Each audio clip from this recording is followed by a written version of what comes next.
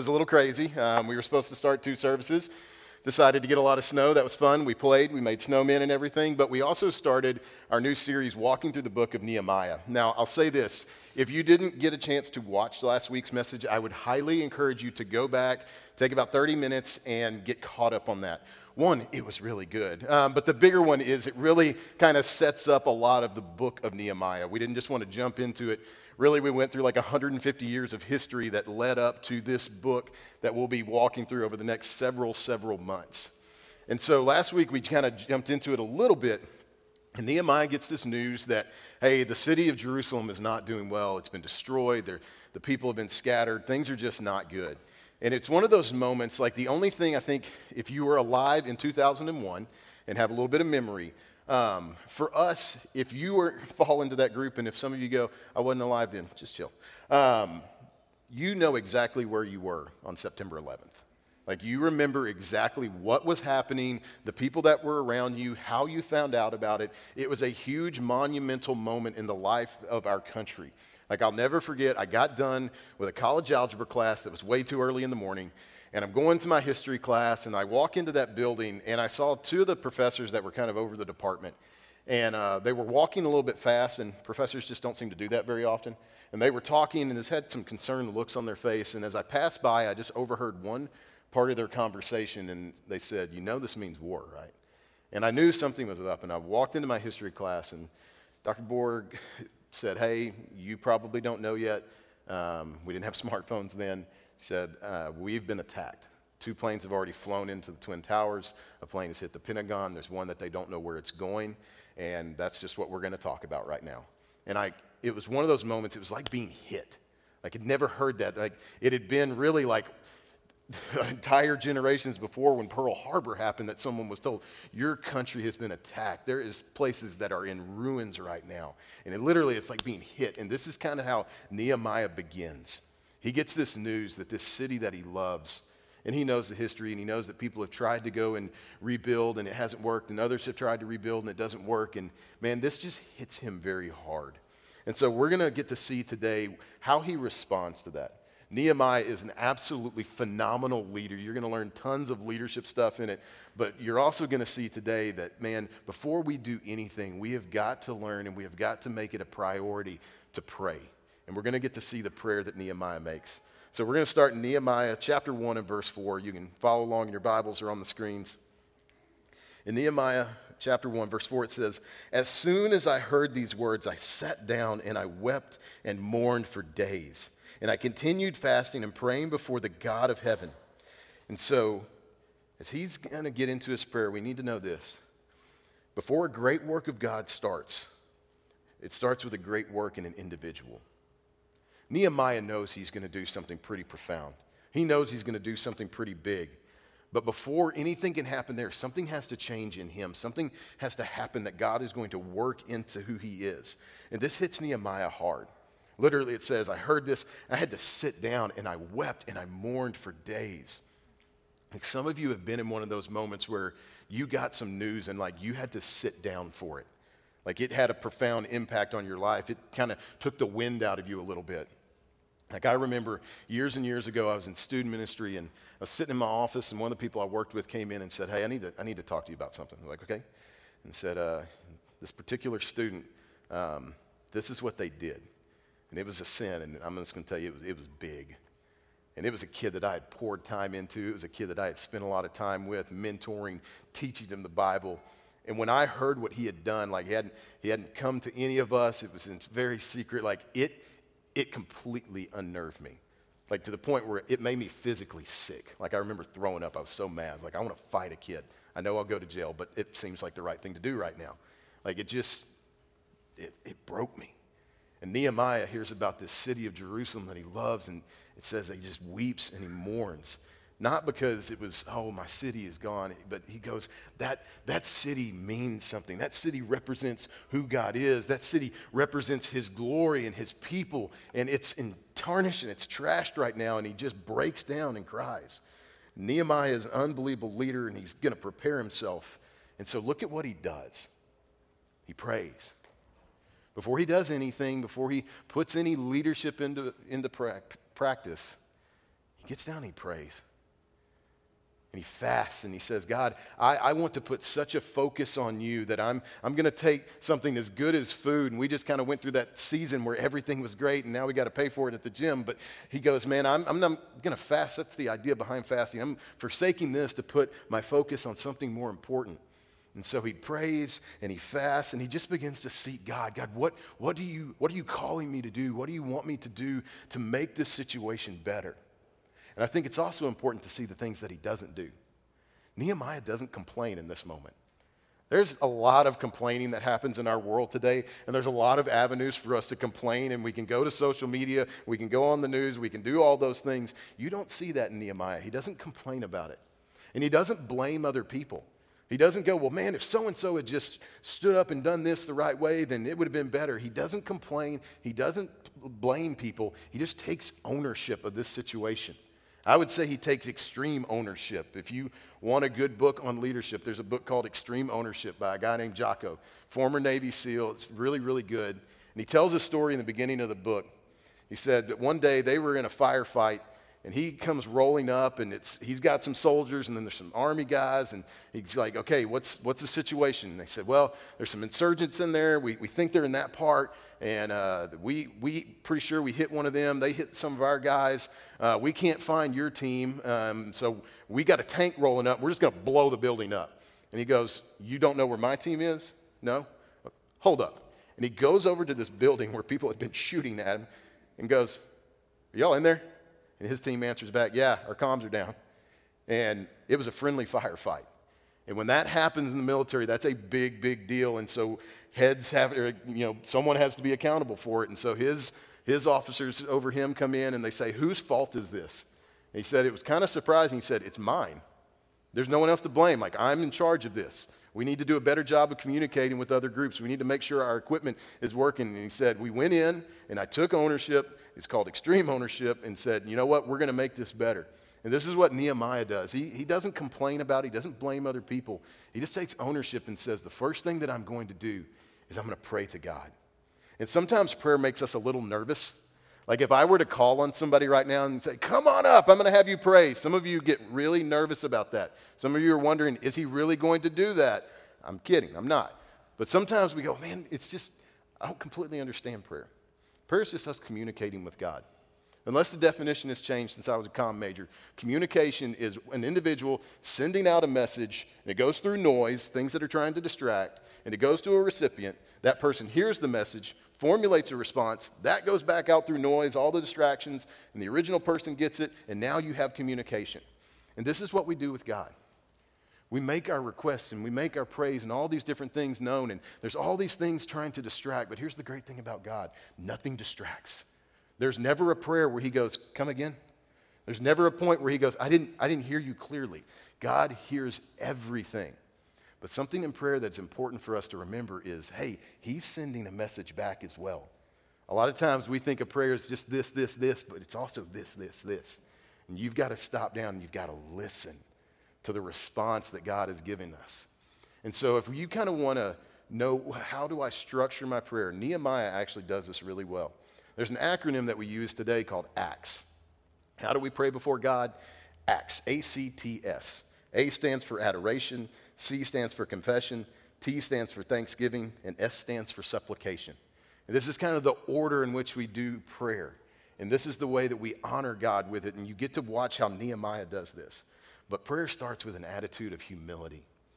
Like when you pray, it's not puffing yourself up. It's you coming before a holy and perfect God and being able to talk to him. Think about that. We have the opportunity to speak with the creator of the universe, and that starts with humility. There's an author that I read this week. He made this statement about prayer. He said, the self-sufficient do not pray. They merely talk to themselves. The self-satisfied will not pray. They have no knowledge of their need. And the self-righteous cannot pray. They have no basis on which to approach God. When we approach God with humility and we lay a foundation of prayer, big things can happen. Later in the story, I've already shared this, but Nehemiah is going to build a wall that's 1.5 to about 2.5 miles long, and he's going to do it in 52 days. He's going to do it without the aid of modern equipment. It's not like he had a backhoe and things like that. He didn't call up Costco and say, hey, we need to order stuff. Like, this was just a man on a mission from God. And in 52 days, he builds this massive wall. But it was built on a foundation of about 4 months of prayer. From the time that he prays the prayer that we'll look at in a second to the time that he goes before the king, for 4 months, he is praying and praying and praying. And so let's look at what that looks like. In Nehemiah 1, in verse 5, it says, and I said, O Lord, God of heaven, the great and awesome God who keeps covenant and steadfast love with those who love him and keep his commandments. Let your ear be attentive and your eyes open to hear the prayer of your servant, that I now pray before you day and night for the people of Israel, your servants, confessing the sins of the people of Israel, which we have sinned against you. Even I and my father's house have sinned. We have acted very corruptly against you, and we have not kept the commandments, the statutes, and the rules that you commanded your servant Moses. And so the first thing that we get to see Nehemiah's adoration. Adoration being praise towards God. Adoration being, God, look at who you are. And it literally, the way that begins it, he says, Lord, God of heaven. Sometimes we see that, we just read it quickly, but even within that, there's a sense of adoration that is happening. Because those words mean something very different. Like if you look in the Bible and you see Lord and it's all capitalized, that's a very honorable way of saying this is Yahweh, this is God. But the Israelites also had other words for God. And so when he says or God of heaven, he's saying, look, it's not just like the God of what I can see. Literally the God of the cosmos, the God that can see everything, that created everything, that looks upon everything in the universe and goes, that's mine. That God is God of everything. That's God that he goes, I know he is seated on the throne. He is bigger than all, and it's not me.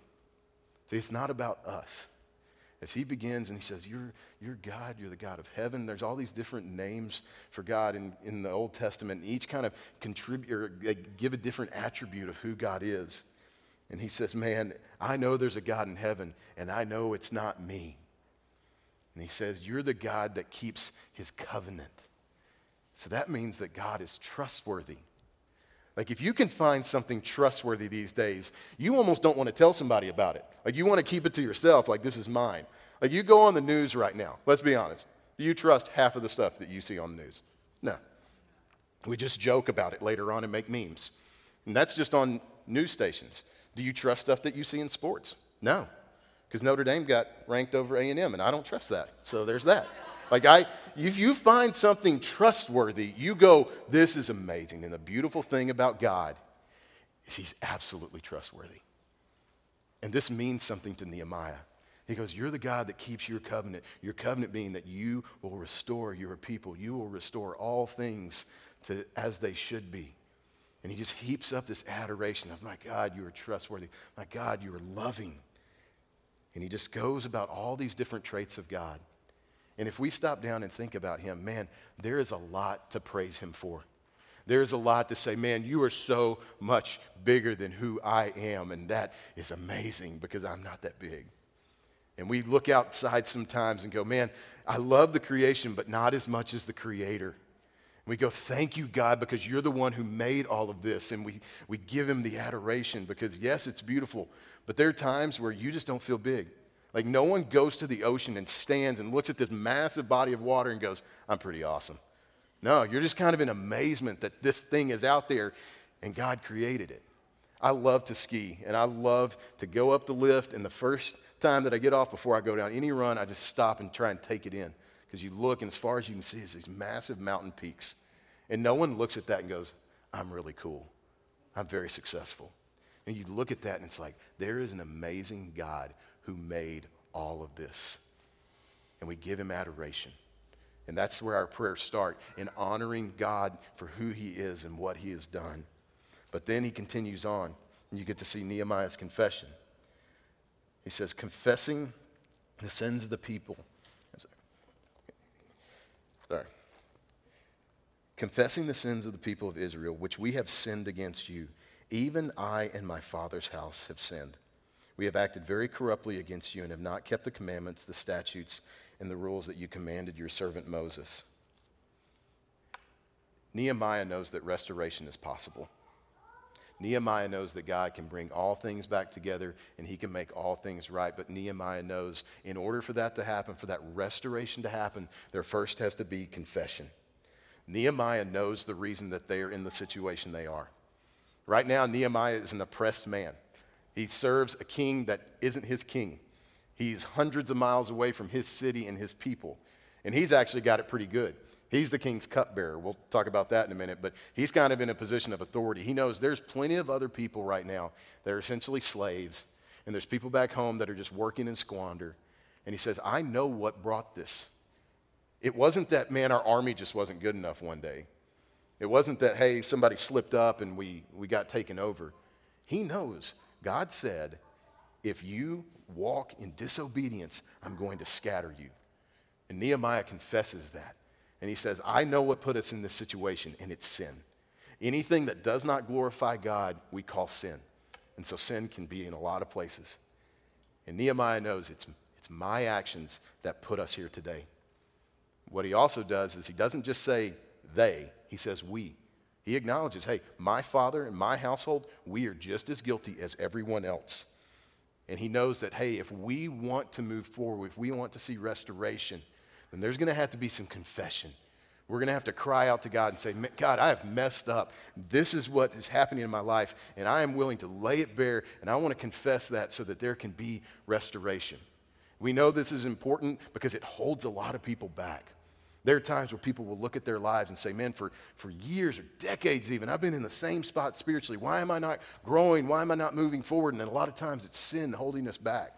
500 years after this is written, in the book of Hebrews chapter 6, the writer says this. He says, therefore, let us leave the elementary doctrine of Christ and go on to maturity, not laying again a foundation of repentance from dead works and of faith toward God. What he means in that is, hey, let's stop coming every week and bringing the same baggage over and over and over again. Let's move past that. Let's lay that down, let's kill it, and let's move past that so that we can grow in our maturity in God. And Nehemiah knows, hey, if we want to see restoration, if we want to grow, then we need to confess that, and I need to confess my own stuff. This is a good leadership lesson. Leaders aren't just concerned with their own stuff, their own abilities and talents, but they also know that they have some weaknesses. Like if you've been around some phenomenal leaders, you know they have great abilities. Even in the New Testament, when Jesus tells the story of the talents, there's a 5-talent guy, a 3-talent guy, 1-talent guy. Part of that story is people have different abilities. Some people are 5-talent people, and 5-talent people will take that and make 5 talents more. 3-talent people will take that and make 3 talents more. A 1-talent person can take that and make 1 talent more. But in the story, that guy just buries it in the sand and looks like a dummy. But some people, man, they're 5-talent people, and I've got to work around some leaders that I'm like, man, there is so much that I can learn from you. There is so much that I want to be like. But at the same time, it's not about being prideful. Nehemiah knows I'm a 5-talent person. There's a lot of things that I can do, but I also know that I am responsible for my actions. And I am in this situation because of my sin, and I want to repent from that. I want to turn away from that so that there can be restoration. He acknowledges his weakness, and we've got to do the same. Then in verse 8, he continues praying. He says, remember the word that you commanded your servant Moses, saying, if you are unfaithful, I will scatter you among the peoples. But if you return to me and keep my commandments and do them, though you are outcast in the uttermost parts of heaven, from there I will gather them and bring them to the place that I have chosen to make my name dwell there. They are your servants and your people, whom you have redeemed by your great power and by your strong hand. Here we get to see Nehemiah's thanksgiving. Nehemiah knows, hey, there's a reason we're in this situation. He knows what God had said. And here's another thing. Nehemiah knows Scripture. Nehemiah is kind of pulling from Deuteronomy and Leviticus as he makes this prayer. And he says, hey, I know Scripture. And that's a powerful thing. It's a good reminder for us today. When we pray, praying Scripture is powerful. And he says, I know the story. And I know, and I'm living the tough part of the story. You said, man, if you're disobedient, I am going to scatter you. And he's in the scatter portion right now. And he's looking around knowing that, hey, there's a city over there and it's desolate and these people have been taken away and nothing is really good for us right now. He knows that part of the story. But he also knows the promise. And it's a conditional thing. Hey, you're disobedient, I'm going to scatter you. But if you will walk in my commandments, I will bring you back and I will dwell among you. And see, Nehemiah knows that promise, and he is saying, God, thank you. Thank you that it doesn't end with, I'm just going to scatter you and leave you and forget you and forsake you. Thank God that there is that promise that, hey, I can restore this. I can make this right. And Nehemiah knows that promise, and he is unbelievably thankful for it. And as we live in today's age, we live in a time where, yes, Christ has come. There have been some powerful promises. And God fulfilled those through his son, Jesus Christ. And we need to be thankful for those promises today. Man, I'm thankful for grace. Unbelievably thankful that God graciously pours that out, and he says, hey, it's not about your good outweighing your bad. This isn't a karma thing. Your bad is pretty heavy. It's sin against a holy God, and I'm unbelievably thankful for grace. And I'm thankful for those times where I go, man, why did I respond like that? Why did I do that? And I'm thankful that we can go to God and say, God, I need your forgiveness, and that grace is poured out. Man, I'm thankful for the fact that he said, you have eternal security. You read in Ephesians and he says, hey, I have sealed you away for that day, and those times where you go, man, I am screwing this up. And if anyone in my circle of influence did the things that I'm doing, I would push them out of said circle, and yet God's going, no, I still got you. My grace is sufficient to cover you forever. That's the beautiful thing about when someone comes to Jesus Christ.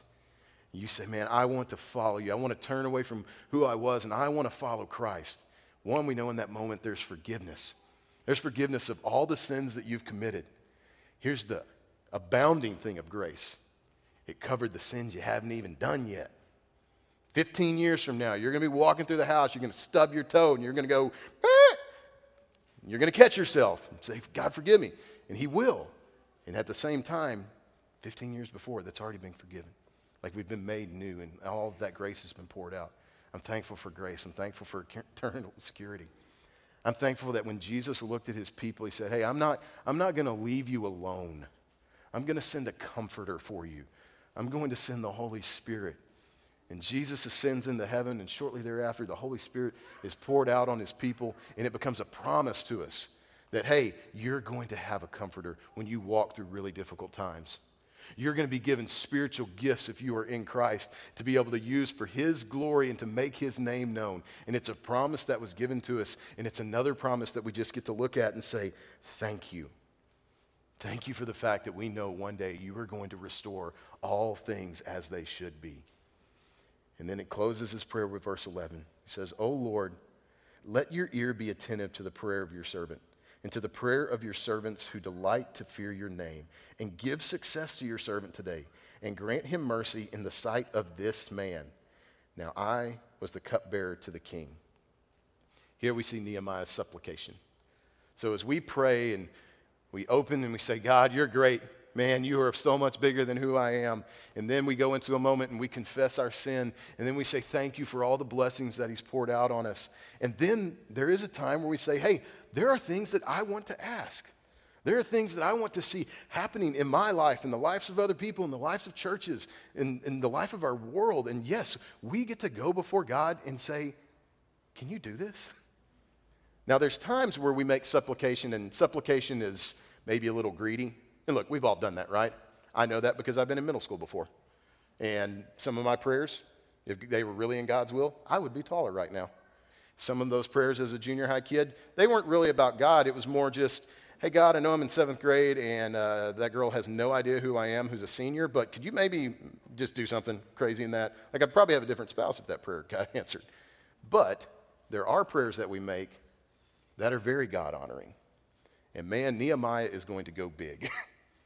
His prayer, he says, God, I need you to move in the heart of a king. Because when he says, show mercy in the sight of this man we'll kind of introduce next week, but it's a guy named King Artaxerxes. Nehemiah is his cupbearer. Sometimes that sounds like a weird title and position because we don't really do that in our society today.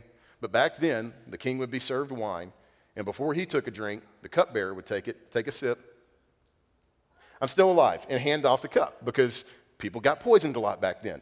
And so one, I don't know if I would want to have that job with certain leaders, but you really wanted the king to be in good favor with everybody, but it was also a place of position. He was in the king's court. He was in front of the king very often. And he said, God, I know if I'm going to be able to go and do what I feel you calling me to do, he's going to have to give me permission. So I need you to move in the heart of a pagan king.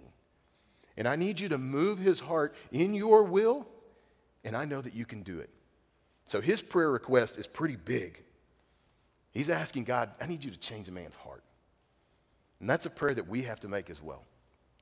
Because there's times that you look at somebody's life and you go, man, I know your heart is far from God. I know your heart is hurting. I know you were doing things that are destructive. God, I want to see that person's heart changed. Or times where we go, man, God, I need you to raise people up. I need people to step up and do and serve and love you deeply. And we go, how do we get people to do that? And look, sometimes you can't. Sometimes I can't. But God can. And so this has been one of my prayers this week. Man, God, I need you to stir in people's hearts and raise up things. God, I want to see another Nehemiah. I could support that. Like I could get behind somebody that's leading in that way, that's all about your glory and leading well. And so he prays, God, I need you to move in this king's heart so that powerful, powerful things can happen. And he says, and give success to your servant today. Sometimes it seems weird to pray that. Because sometimes how we phrase that determines and means a lot of our motive behind it. Sometimes we say, God, give me success. And the emphasis is on me. God, make me a great leader. God, raise me up in my company. God, let my business be awesome. And we want success, and like sometimes it feels almost guilty because it's prideful. But you look what Nehemiah does. Give success to your servant. Yes, we need to pray for success. Sometimes in the prosperity world, that kind of gets grabbed and we go, oh, I don't want to get near it. But man, Nehemiah is going, God, it's not about me, it's about you. And so please make me successful. And there is no shame in praying that. And so that's been another prayer I've had this week of God, man, we've been doing all this crazy stuff the last couple months. And man, all these different things. And God, it does not need to be about us. It doesn't need to be about, oh, look how good you are. But it needs to be about your glory. And if it's about your glory, God, I want you to make that successful. Like, I want you to bring fame to your name so that we can tell people the gospel. And so praying that, God, I want to see people here that don't know you, don't know who you are, so they can hear the whole gospel. And there's no shame in saying, God, we want to see success in things that bring you glory. And Nehemiah makes that prayer known because Nehemiah already knows, man, God is stirring something in my heart. God is moving in some big ways, and I know he's calling me to do something that I can't do on my own. So the first thing I'm going to do is I'm going to pray, and I'm going to pray, and I'm going to pray. And so as we go out this week, when we make our prayers known, pray big prayers. Man, there's a lot to praise God and give him adoration for because he is the God that creates these beautiful snow days that we had recently. He's the God who creates these beautiful colors that we see. He's the God that blesses us with unbelievable things to live in the time that we do. So there's a lot of adoration. Let's also be willing to go before him and say, God, I know that I am not perfect. And I want to move past that. I don't want that to be me anymore. And we confess. And we say thank you for all the things that he's done for us. And then we ask God-honoring things that make his name known. We pray those prayers this week. And you'll just watch what God does in response. Let's pray. God, as we talk about, we do want to say that you are an amazing God. That you are worthy of every praise that we give. God, that you are holy and you are perfect. And we say thank you. And God, we come before you and we say, we know that there's plenty of areas where God, we know that we can be more honoring to you. And God, I pray that you will just take some of those from us and God, just show us your glory and we'll chase after that. And God, we know that confession can lead to something absolutely amazing. God, we know that when we confess and we say, hey, I don't want it to be about me anymore, I want to follow Christ, we know that that makes someone a new creation. And so if that's you today or you're watching online and you've never had a moment where you said, hey, I I want to have a personal relationship with Jesus. Look, it's not about going to church. It's not about being a good moral person. There's something deeper. It's knowing him on a personal level. And that happens when someone just says, and maybe that's you today, God, as best as I know how, I want to turn from my old life. I want to make Jesus Christ the Lord of my life and follow him. And God, when we make that confession, you do what only you can do, and you make a new creation. And it's easy to say thank you. And God, we do lift up a number of things today. God, I pray that you would keep us healthy. God, that you would watch over our city and our country as it's just a crazy time. And God, I pray that you will use this book to show us that you can do amazing things. We ask all of this in Christ's name. Amen.